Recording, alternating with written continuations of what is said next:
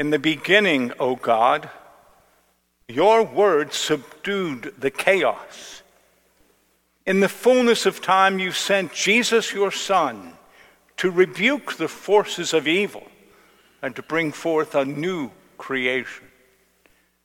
By that same power, transform all our fear into faith and awe in your saving presence.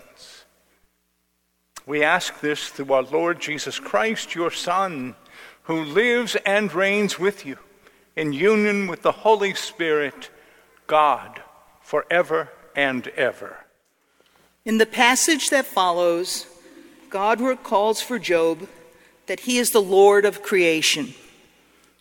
God has the power to do things which humans cannot explain. A reading from the book of Job. The Lord answered Job out of the whirlwind. Who is this that darkens counsel by words without knowledge? I will question you, and you shall declare to me. Where were you when I laid the foundation of the earth? Tell me if you have understanding.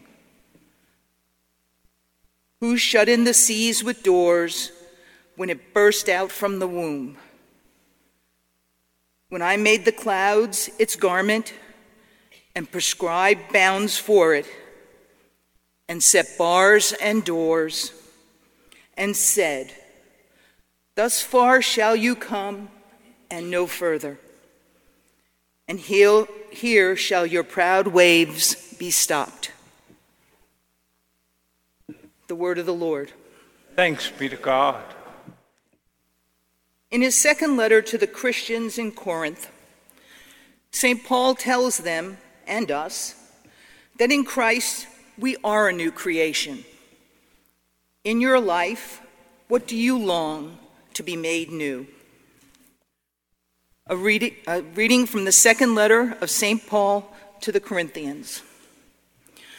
Brothers and sisters, the love of Christ urges us on, because we are convinced that one has died for all. Therefore, all have died. And he died for all, so that those who live might live no longer for themselves, but for him who died and was raised for them.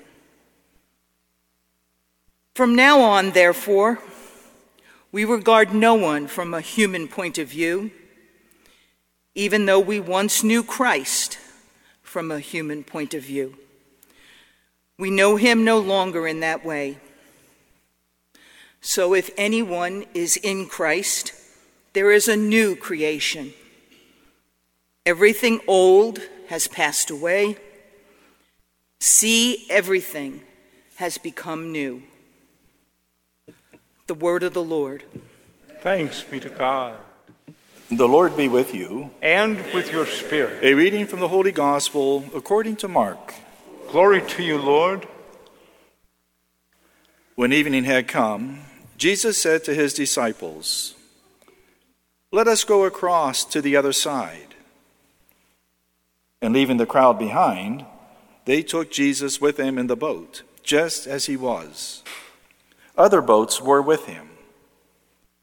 A great windstorm arose, and the waves beat into the boat, so that the boat was already being swamped. But Jesus was in the stern, asleep on the cushion. And they woke him up and said to him, Teacher, do you not care that we are perishing? He woke up and rebuked the wind and said to the sea, Peace, be still.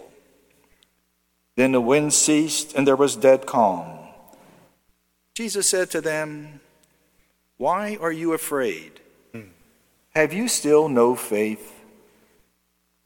And they were filled with great awe and said to one another, Who then is this, that even the wind and the sea obey him? The Gospel of the Lord. Praise to you, Lord Jesus Christ.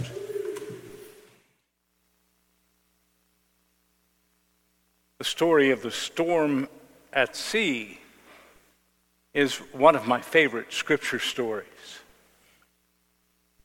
This story speaks to the early church community about the situation that they find themselves in. They were in trouble. They were dealing with the chaos. The Roman Empire was persecuting them and murdering them. The Roman Empire crashed into Jerusalem, destroyed the temple. Where were the Jewish people going to worship? How much of Jewish practice did the Jewish converts to Christianity have to let go of as the community was melded with the Gentile community? Tough questions.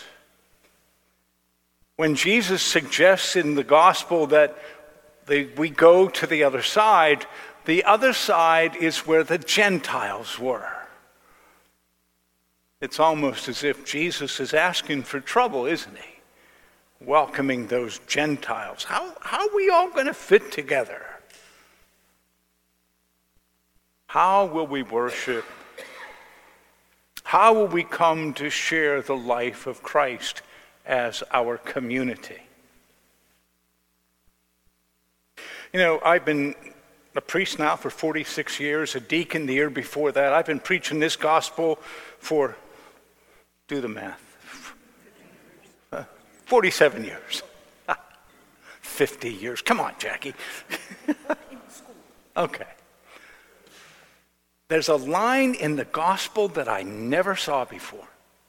It's the weirdest thing. I never read Mark or heard it said when when Mark says they took Jesus just as he was.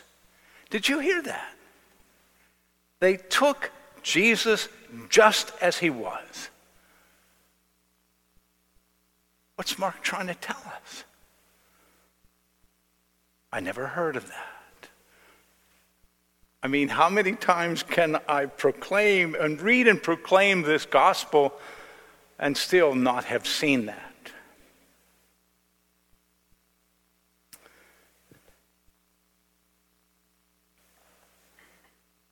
It could be that the rest of the story that we heard today explains what it means when Mark tells us they took Jesus as he was, as he is. You see, Jesus was a man of prayer. We all have heard the stories how he spent the whole night in prayer, how he would get up early before the other guys and just get quiet and be in the Father's presence. Could it be that because Jesus was a person who prayed, who had a deep and intimate union with the Father, he wasn't scared? Could it be that even in the midst of the wind and the storm and the boat filling up with water, because Jesus knew the Father, knew the Father's love, he wasn't afraid. He was calm and at peace.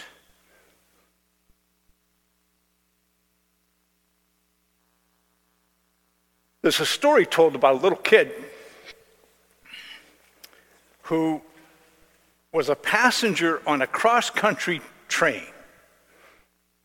And while this train was going cross-country, and this kid was pretty much by himself, while this train was going cross-country, a terrible storm blew up, very similar to the storm in Mark's gospel. And the wind was beating against the train, and the train was shaking on the tracks. The grown-ups on this train were amazed that the little boy wasn't scared. How is it? Finally, one of the grown-ups said to him, how is it that you're so calm? You don't seem afraid at all, even though we're in this storm on this train. And the little kid looked up at the grown-up and said, I'm not afraid because my daddy is the engineer.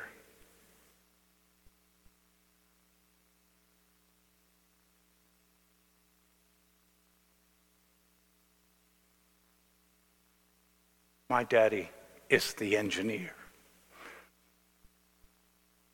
Can we say that?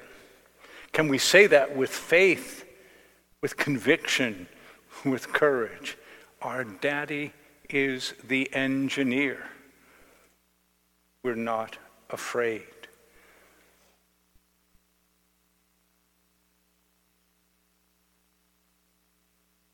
Someone once said, sometimes God calms the storm,